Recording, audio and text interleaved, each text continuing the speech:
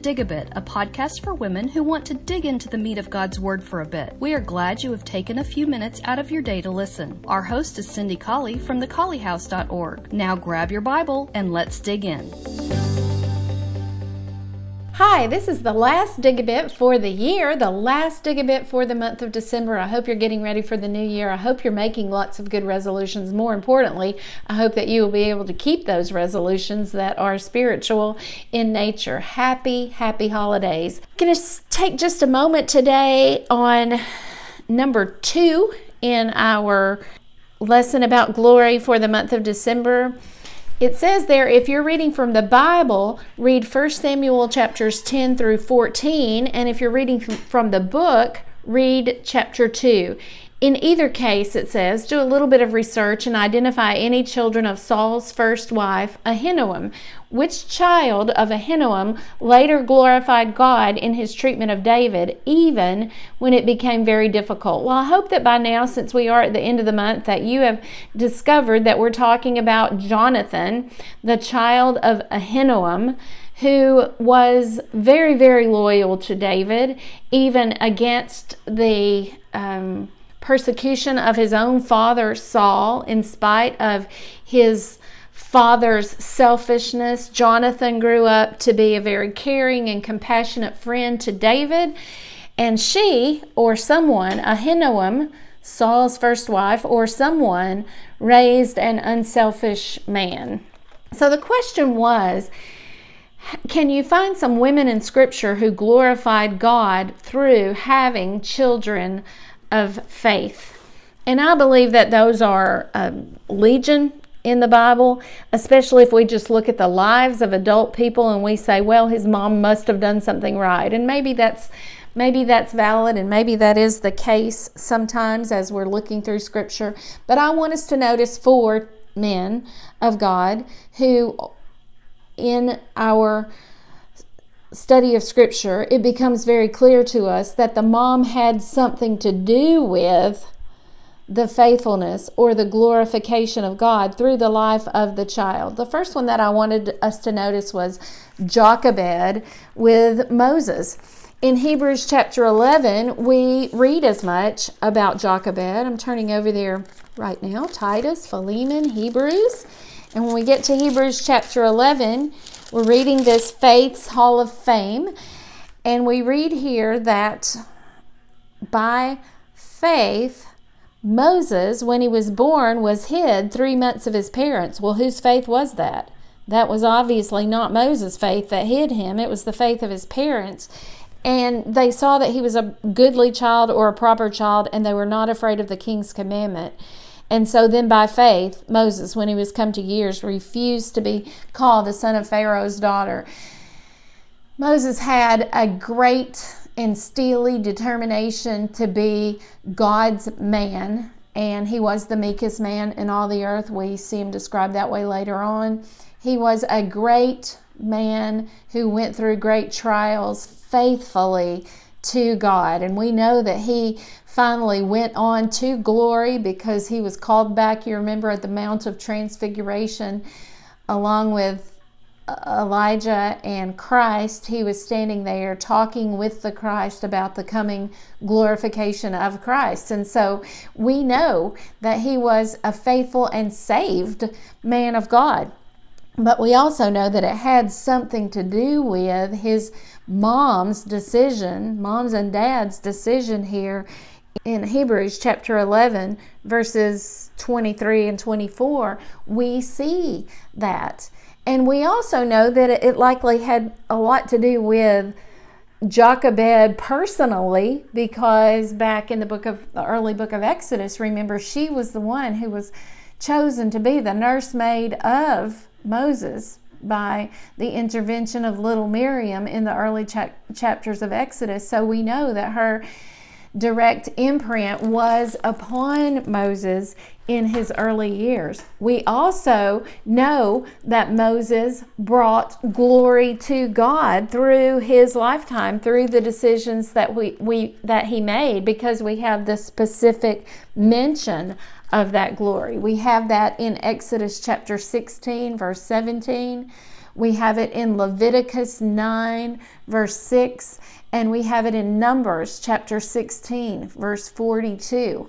So here we have a direct line from godly motherhood to glory for God through a son. We also have it, I believe, in Elizabeth and John the Baptist. When we turn to John chapter 1, verses 6 through 15. Well, we read about Elizabeth in the earlier Gospels, and we read especially about her glorifying God in the early chapters of Matthew. If you want to turn there really quickly, we'll just look at that real quickly. Matthew,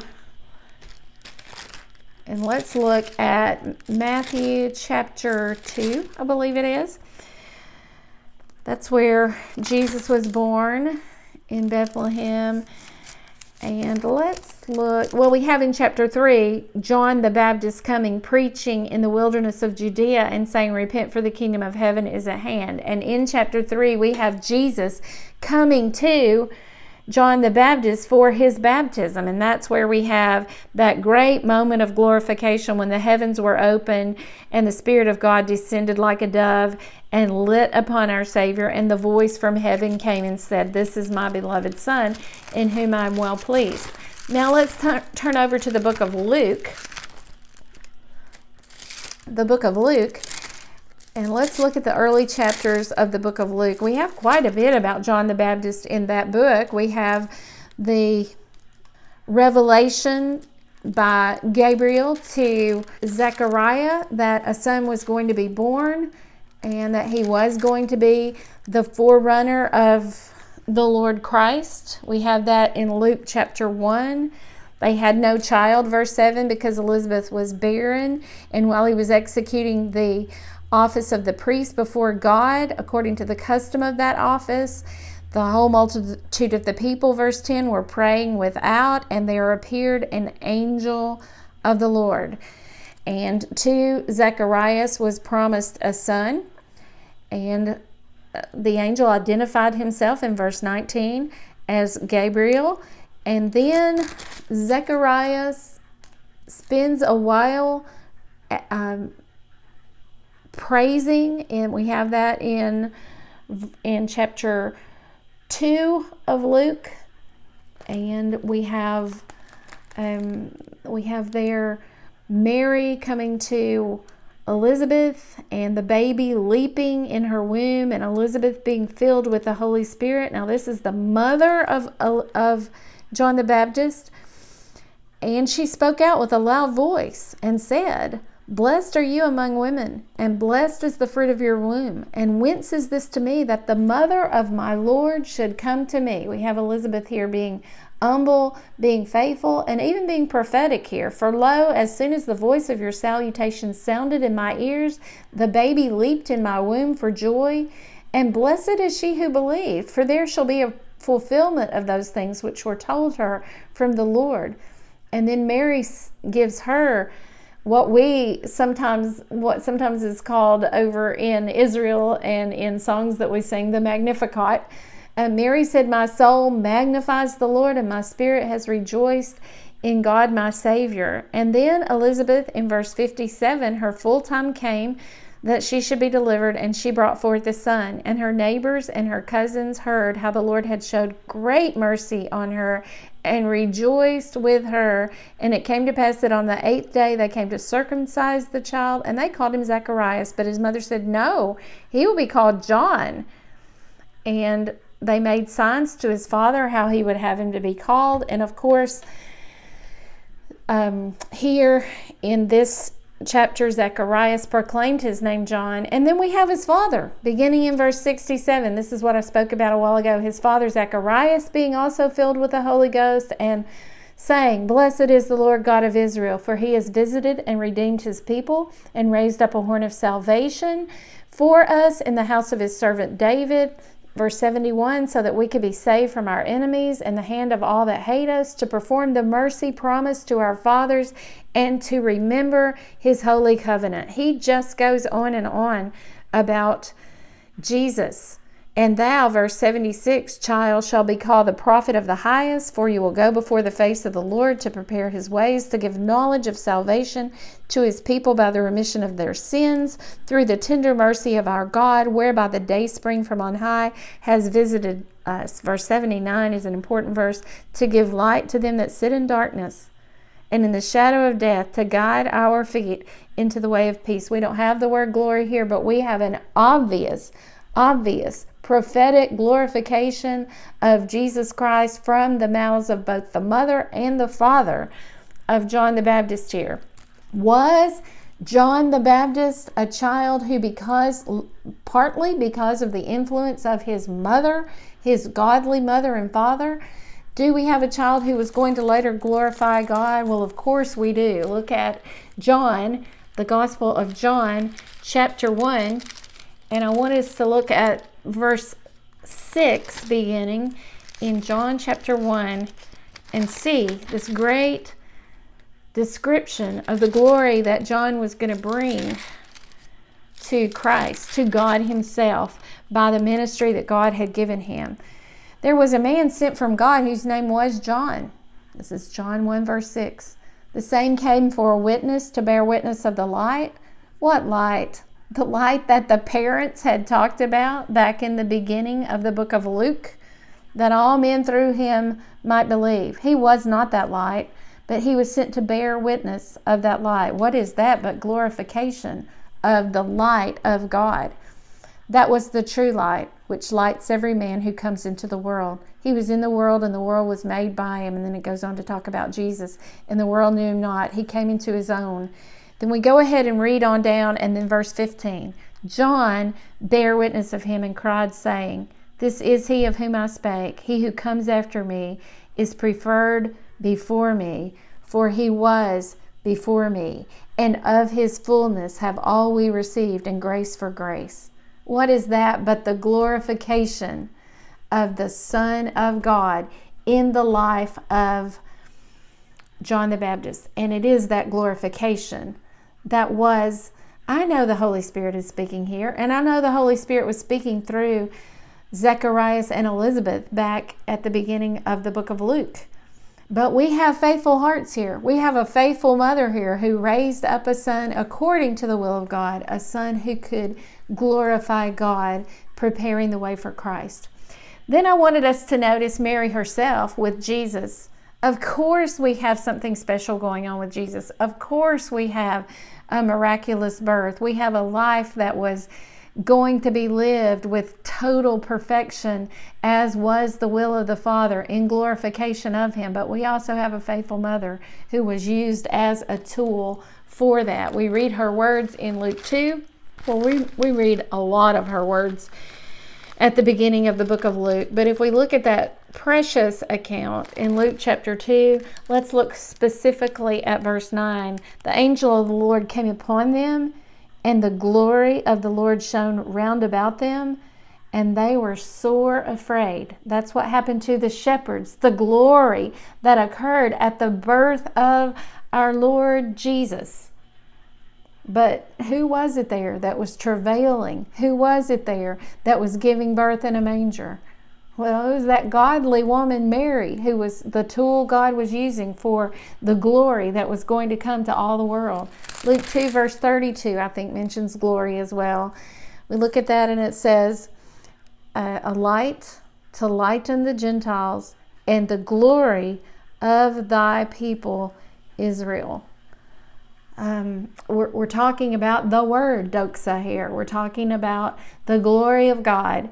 And we're talking about a mere woman, just like you and me, who was given this amazing opportunity to be the tool for the glory of God through her naturally delivered, not naturally conceived, but naturally delivered son, who was also the Son of God. That's an amazing thing to think about, glory through a child from the natural delivery of Mary.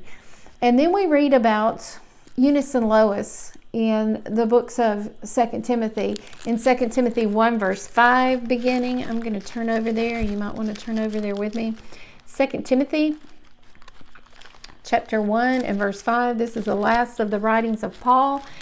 And when we look here, we read, Paul says, I greatly desire to see you, verse 4. I'm mindful of your tears. I want to be filled with joy. When I am filled with joy, when I call to remembrance the unfeigned or the sincere, unhypocritical faith that is in you, which first dwelt in your grandmother Lois and your mother Eunice, and I am persuaded that is in you also. If that's all we had, we would know that Lois and Eunice, mother and grandmother, were able to put faith and the ability to glorify God in young Timothy. But that's not all we have. We have 2 Timothy 3, verse 15, and I know that you're familiar with 2 Timothy 3, verse 15, where it says, all scripture is given by inspiration of God and is profitable for doctrine, reproof, for correction, instruction in righteousness, so that the man of God might be thoroughly furnished unto all good works. What is that but the ability to glorify God in every good work that we do? And that was put into Timothy, verse 15, from a child, from a baby, you have known the Holy Scriptures, which are able to make you wise to salvation through faith, which is in Christ Jesus. We put that together with the passage that we just read in 2 Timothy 1, verse 5, and we understand that Lois and Eunice, grandmother and mother, were the tools through which God put this ability to glorify Himself in young Timothy. Did Timothy use that gift? We read about that in a lot of places, but I want us to turn specifically right now over to Acts chapter 16. And while you're turning there, let's think about what this would be, missionary journey of Paul the Apostle.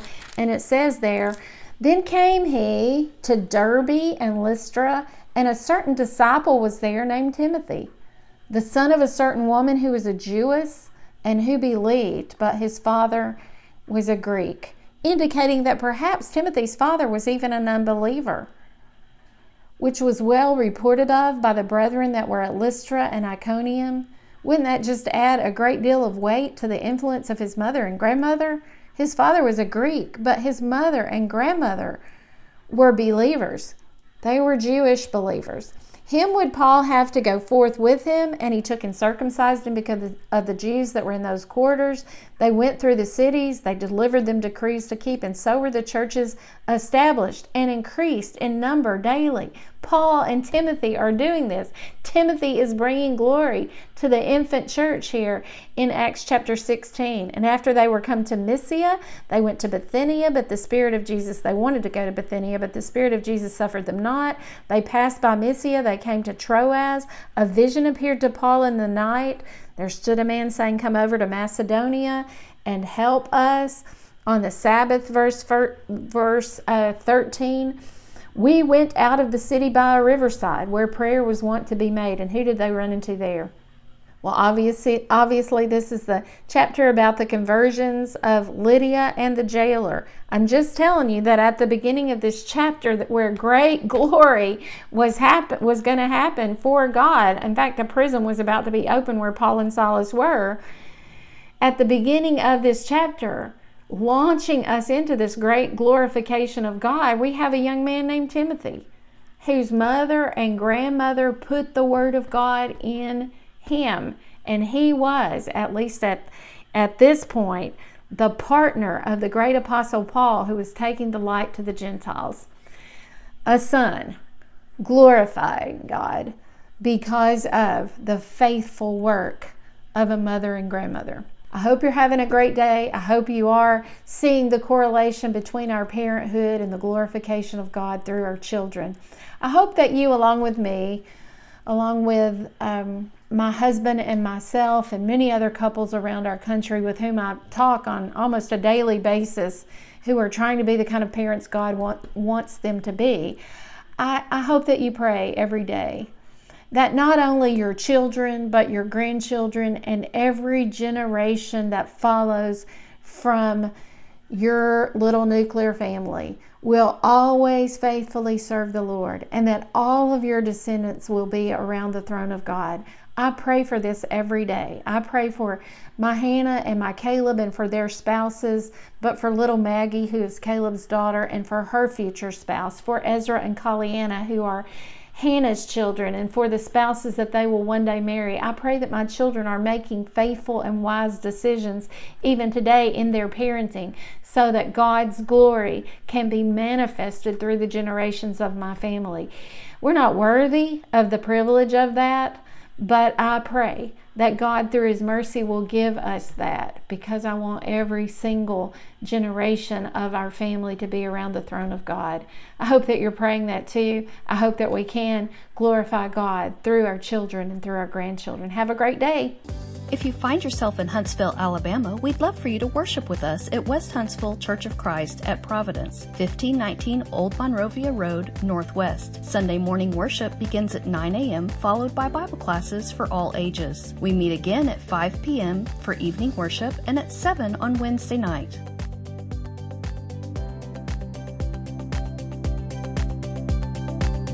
Dig a Bit is a production of Digging Deep in God's Word, a Bible study for women. For more information, visit thecollyhouse.org.